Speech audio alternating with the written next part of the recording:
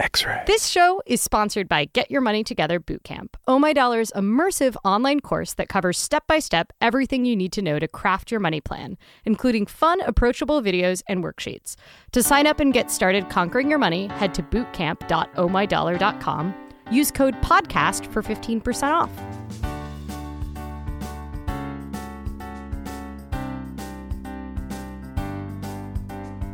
Welcome to Oh My Dollar, a personal finance show with a dash of glitter. Dealing with money can be scary and stressful. Here we give practical, friendly advice about money that helps you tackle the financial overwhelm. I'm your host, Lillian Kerr-Bake. And I'm another host, Will. Let's talk about money. One of our first questions actually came from listener Paul, who him and his wife are considering spending a year abroad working while their kid is still before elementary school aged. And he had a question about if he was still going to have to pay taxes in the States, if he was also paying taxes abroad. And this is actually, I think, this probably doesn't apply to most people, but it's kind of interesting to talk about. But I'll keep it fairly brief. So essentially, you are required to pay both taxes in the country that you're in and in the U.S. unless you have what is called a tax home somewhere else, which means that you're actively paying taxes. And this is the most important thing. You cannot be in the U.S. for more than 35 days in a given year. So you have to spend 330 days outside of the U.S. in order to qualify for what's called the foreign income tax exclusion. Huh. I feel like I could get a lot done in 35 days in the States per year. Yeah, but the important thing to remember is that it's cumulative. So if you just come to the States for 2 days and leave, and then you come for another 10 days, and then you leave, and then, you come around the holidays for another 25. Yeah, this is my international jet setter way of life. Exactly. But if you were to do that and you lived abroad, even if you're just in Canada, right, and you drive over to Detroit, every single day adds up to those days. So you have to be outside the U.S. for 330 days. And the IRS is specific enough that they actually tell you, what time you need to be on the plane for a day to count to be outside the U.S. So it's as specific as if you board a plane at 11 p.m. in the States, then you can't count that day, or if any number of things. So wow. It's very specific. And this is one of those areas, normally I say the IRS is very specific, but as long as you're doing things in good faith, they aren't doing a lot of audits. And if you're at the income level where you're listening to the show, I'm going to suspect that you're not at high risk for an audit. I don't think Trump listens to the show.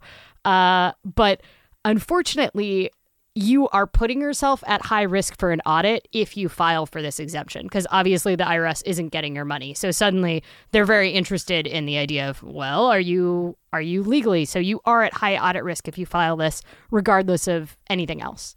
No, let's not get into corporate tax law, but I think I've heard the phrase tax home used in the context of Apple's taxes in Ireland. Yeah, and tax home is essentially it's a fairly simple concept, which is where are you considered to truly be a resident? And this is also true with corporations. Oh, okay.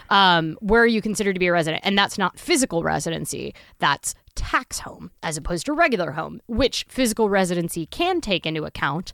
But there's a number of reasons why a company like Apple that, we ostensibly think is headquartered in California would have their tax home in Ireland. And there's a lot of things that you need to do to set that up.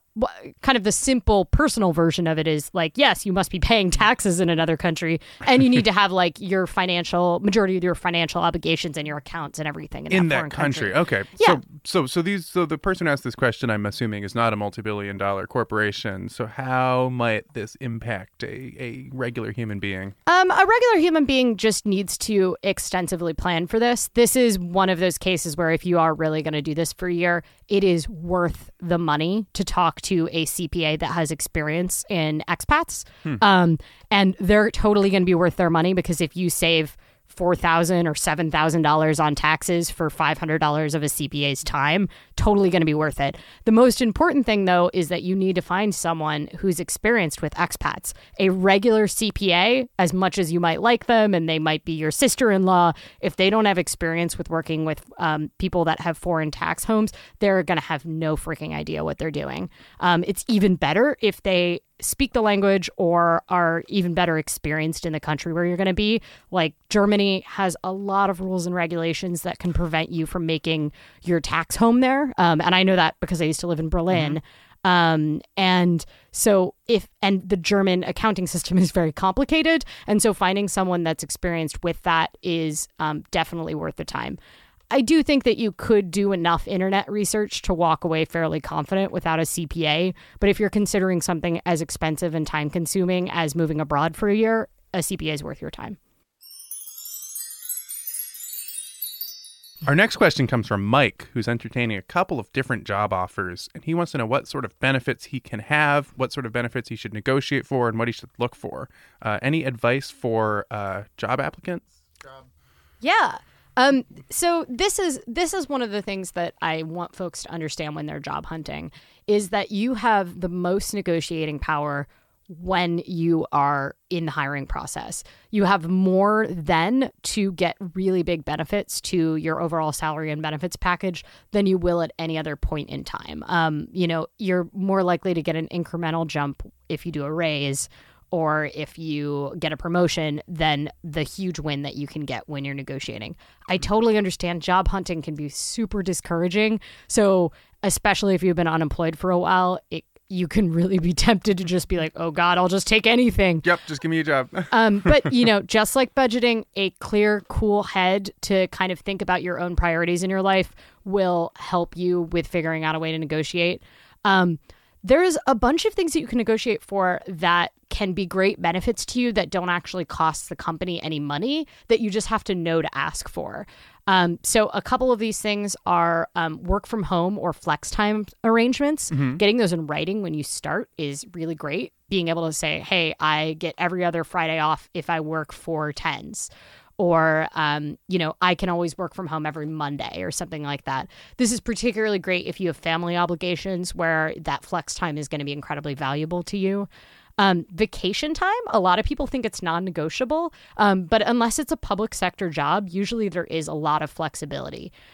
One thing I do want to say is a lot of people look at this new trend of doing unlimited vacation time. Have you heard these? I've seen that phrase thrown around. And it sounds really sexy and great, right? I just picture myself being paid and like lying around and drinking tiki drinks. I would actually really recommend trying to shy away from companies that do unlimited vacation time. And that's because unless the corporate culture is such where they actually encourage taking that vacation time, there's a couple places that actually pay you to take vacation, which is totally nuts. Mm-hmm. Like on top of your salary, they pay you to actually schedule a vacation. I think, yeah, I know. That was what I was imagining. Yeah. And that's because these unlimited vacation time policies, this is actually an accounting trick for them because they are legally required to pay you out your vacation upon separation as long as it was done under the right terms, like you gave the right amount of notice. And so people were kind of accruing them and then getting cashed out huge amounts of vacation when they left. And so unlimited vacation time can't legally accrue because it has no value. Oh, so when you're leaving a job with unlimited vacation time, you don't have the same opportunity to cash in your unused days. Yeah, exactly. And that can be, what if you're leaving that job because it totally burnt you out and there was unlimited vacation time, but you never were able to take it on your team. So I actually recommend, it might not be an option to negotiate away from unlimited vacation time, but I actually would recommend looking for a job where they have a clear vacation policy in writing as opposed to this unlimited, because I think that can be a thing that can really hang around your neck. Gym memberships is something, or a commuter benefit, either a transit or a bike commuter benefit or paid parking. These are all tax-free benefits for them. So if you're working for a private sector company that pays taxes, providing these is totally tax-free to them. So, and it can be a huge benefit for you. If you're paying for parking downtown, that's $150, $200 a month. Oh yeah, or even those TriMet passes add up quickly. Yeah, exactly. And they don't have to pay for your entire TriMet pass. They could pay for a portion of it, and that's still a huge benefit to to you, right? $100 a month is a significant portion of a lot of folks' budget. So having them pay for 60% of that could really free up some money. If you can't negotiate for more pay, 'cause, they just say, hey, the salary band is set, whatever negotiating they use. One of the things you can ask for is an early review. And what an early review does is essentially say, oh, okay, your normal review is 6 months in or a year in. And usually reviews are your opportunity to ask for a raise if you're doing a good job. So you can say, hey, can I get an accelerated review timeline? Can I get reviewed at 9 months instead of a year? And this could potentially give you the benefit to get a raise early and demonstrate how good you've been doing at the job. Okay. No, that's an could be a double-edged sword if you do a terrible job at the job, but let's assume that you're not. Get kicked out 3 months earlier than you would have otherwise. But yeah. And if you have kids, childcare can be something that you can negotiate for. Sometimes, depending on how large the firm is, they may have a place affiliated with them that they can a simple benefit could be letting you skip the wait list.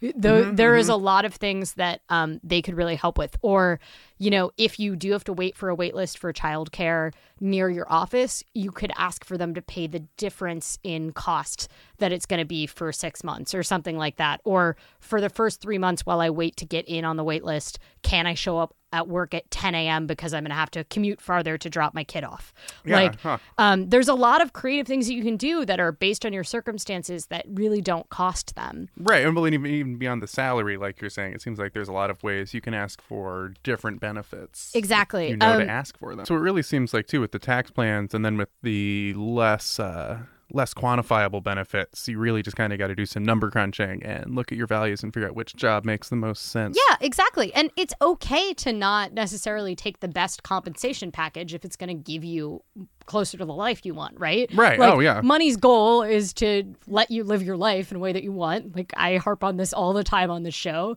And so if you're taking a pay cut, but it's giving you flex time to spend time with your family or your kids or work on a side project or, whatever is your core value.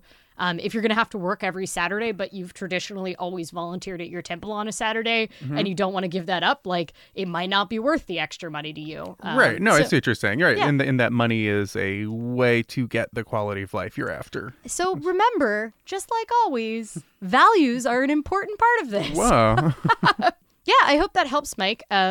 Those are kind of the overarching ones that I can think of. Yeah, the way you get to work, how your kids are cared for while you're at work, how much time you get to spend away from work. What happens when you're done working there? Yeah, and what happens when you're done working there. Exactly. I think we have a guest by phone. Yeah. This is Kelsey. Hi, Kelsey. It's Lillian. So my name's Kelsey. I'm in Portland. I originally was a preschool teacher and then a family advocate, and now I work for the state as a family coach. And I'm here because I paid off my student loans early. That's so awesome! Yay! Yeah. So what made you decide to because you paid these off far before they were due, right? You put money above and beyond your minimum payments. What made you decide to do that? Well, initially I had just paid like $100 over each. I had taken out 2 for a total of $15,000, trying to get it down, and that's the most I could do. And then I also, on top of my day job, I nanny overnight about once a week, and so I just had that income literally go directly to my student loans. He just got the password and would go in and and help pay down that way, which got it paid ahead about, I think it ended up being $8,000 or $9,000 that it was paid ahead when it closed out. That's awesome. So that's probably several years early. Yeah.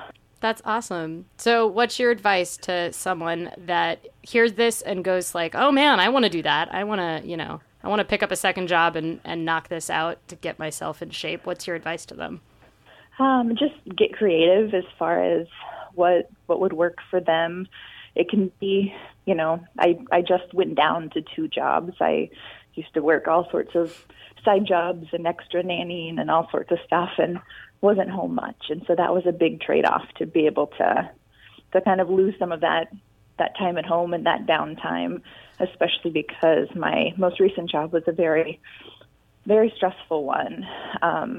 So it sounds silly, but like the self-care that you need to do if you're always working, if you buckle down for a year or two and just try to get out of the way as soon as possible. Also trying to make sure that you get sleep and yeah, that's super important. And, take some time. Yep. Being debt-free kind of sucks if you're just totally passed out. Right. Yeah.